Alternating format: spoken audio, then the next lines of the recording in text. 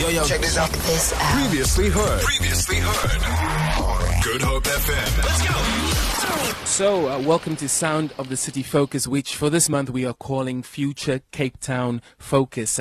Today we chat to an artist, a singer, songwriter, and a man with a few more talents that we'll chat about during this interview. He goes by the name of Kerwin. Good afternoon, Kerwin. How's it going? I'm good, Chad. Thanks for having me on the show, man. It's a pleasure. It's so nice to speak to you here. Yeah, for sure. So first things first. So before we get into music and anything else, I like to flip things up when Saaiman says. So word has it that you are a wine connoisseur. Tell me about that. Wine connoisseur, yeah. So I developed a passion for wine at quite a young age, and I mean, not in the sense of drinking wine, but more, the viticultural part. Smelling it a lot. My dad was a winemaker in the Yamlin Arde Valley in Hermanus. And as a boy growing up, when school holidays, I always used to go help out, just clean the barrels, maybe if it was washing the glasses, and kind of just getting used to the feel of everything, and the process of, just making wine, just being there, being present. And he always used to let me smell the wine, and I kind of just developed a love for it. And later in life, when I kind of understood what goes into it and why things are the way it is when it comes to wine, I fell in love with it, and I developed quite the passion for it, Did a couple of courses in it. Yeah, did a couple of courses. And you're not far away from actually being a sommelier, right? Yeah, not too far, yeah. That's incredible. And I know your father played a massive role in two of your loves. The one was wine and the other one was music. He was part of an a cappella group, right? Yeah, no, definitely, yeah. Yeah, you remembered. Of course I remember. So tell me about that. So from what I know, the a cappella group would go into hospitals and bring the message of music. Yes, yeah, no, definitely. So when I grew up, I grew up in a church home, and so there was always a lot of singing involved, a lot of singing around me, and so we kind of, I just grew up with that as well. My dad had his a cappella quartet, and he always used to take me with, even though some nights I wasn't too keen, because some nights, as a boy, you don't want to really go to these things. You more want to have fun, play games, those types of things, but he used to take me with to these things, and I used to go singing. I remember walking down the hospital halls and kind of just trying to get the different voices, the voice types, the harmonies, voices, right? The harmonies, all those things. Trying to just get that down and try and, practice singing it. When I was in my own space, in my own time as well, I used to do that as well. So definitely, yeah. It's amazing how our upbringing, you don't know during those moments that it's actually you are at school. You don't know that you're actually studying the school of life when it came to music. Yeah, you were learning, but you didn't know what you were learning for. And obviously then you had the moment where you knew that you wanted to do music. And tell us about your first single, Wela Capella. Wela Capella. Wela Capella, yeah. So Wela Capella actually opened a lot of doors for me.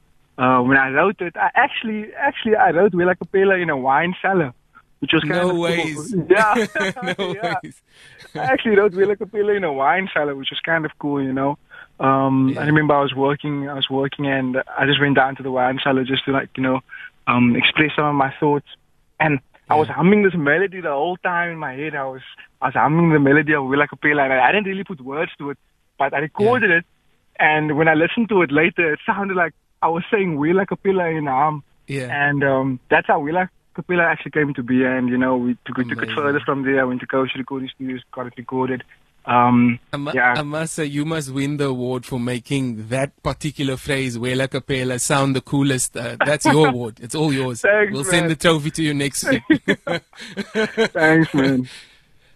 Tell me, what is the best part of being an artist? Answer that one really quickly.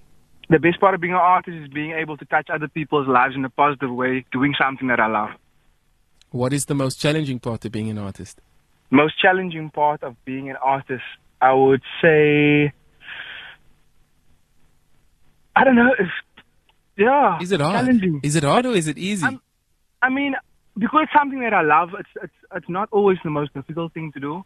I think for me, in terms of being creative, sometimes you're not always in the best spaces, and life challenges you a lot. So finding the right creative moments and making the most out of it. I get that. Because, I mean, I think, like, in the time that we're in now, there are so many things against us that Definitely. it feels like everything is against us, but we still have to push on through with positivity and Yeah. with music. And now, you know, there are issues around gender-based violence. There are issues around Yeah. COVID-19. There's issues Definitely. around injustice and Yeah. prejudice and, you know, racism and all these things. And we still, in that moment, we are the voice that we have to create music to be able to firstly entertain, to distract, but also music to tackle some of the issues. I know you do have a song on your last EP called Better Man. Tell me about Yeah, that. one of my favorite songs, Bitter Man. Yeah, so the way Bitter Man actually came to be is I dreamed about it. I dreamed about Bitter Okay. Man, and I remember waking up that night, just quickly recording what I remember in my dream, and the next morning, I listened to it, and I couldn't get that phrase out of my head. The first Yeah. line of the song is, Yeah. "I'm trying to be a better man, and now I've got my part to play," and I feel like, you know, looking back now, I feel like it was a message that I wrote to myself back then. One of the reasons I feel like I dreamed about it as well. And I couldn't get it out of my head that day, and I started singing it, you know, just verbalizing it more and more, and it kind of manifested into the song that it is today. And it's been such an incredible song, you know, keeping me grounded, it keeps reminding me, you know, of where I'd like to be one day, you know. I think you should release it during this time. Yeah, definitely. I think that's a good idea. Definitely try it. I Yeah. think it's a good message. It's a good Yeah. message. So, Yeah. lastly, your collab with Wax Beach. Take me through that. By My Side. I mean, I check out the Radio Monitor charts all the time, and the Yeah. song literally gets played about 60 times every 5 days, Yeah, which I'm so is grateful for that. which is about 10 plays a day. That's really incredible, and it's been played all around the country. We're certainly playing it here at Good Hope FM as well. Tell me about Thank that you so collab much. quickly. Yeah, no, I appreciate the support. Thank you so much for the support and By My Side, actually. But yeah, you know, Wax Beach, they have a very cool vibe. Great guys as well to work with. And when we started out doing Wax Beach, you know, they set up 3 demo beats for me that I had to choose from. And eventually I chose the beat that we got for By My Side, you know. And I liked it so much that I just came up with some nice melodies, you know, some nice lyrics on the spot, and they immediately loved it. So we kind of got together, we finished it off. Funny enough, we actually did all the production and recording for By My Side in an office space. We didn't really have the right space to work in, and because, like, we're so far from each other, we had to compromise here and there. And so the whole kind of creative experience happened in an office space, which is kind of cool, looking at the product that we were able to produce now. Of course, man. And it just shows we can make music wherever we want to if we do Exactly. have some good equipment. Kerwin, last question. It is Youth Month, Youth Day coming up on Tuesday. Yes. And, you know, for me, we want to celebrate the youth, and that's you. We want to celebrate you as much as we can, but we also want to know what your message is to the youth. Yeah. You know, Chad, during the course of the day, I found out that one of my good friends had passed. I think you might know Kerwin Fontaine. Yeah, I do know. And I'm sure that you've worked with him as well in the past. And you know, such a young guy with such a, you know, a lust for life. You know, he was so full of life, and really loved and a his life. custodian within the dance community as well. Yes, and you Globally. know, really loved his life with passion. And for me, like, you know, it was such sad news because I remember how he used to bring people together, you know, like that's something that I'll always remember about this guy, my friend. And it was really heartbreaking for me, and I once again realized today that, you know, life is so short and we need to make the most of it. We need to send the right message to our young and our youth as well, and just make the most of it, Feel it. For more, tune in to goodhopefm.co.za. It's all you need.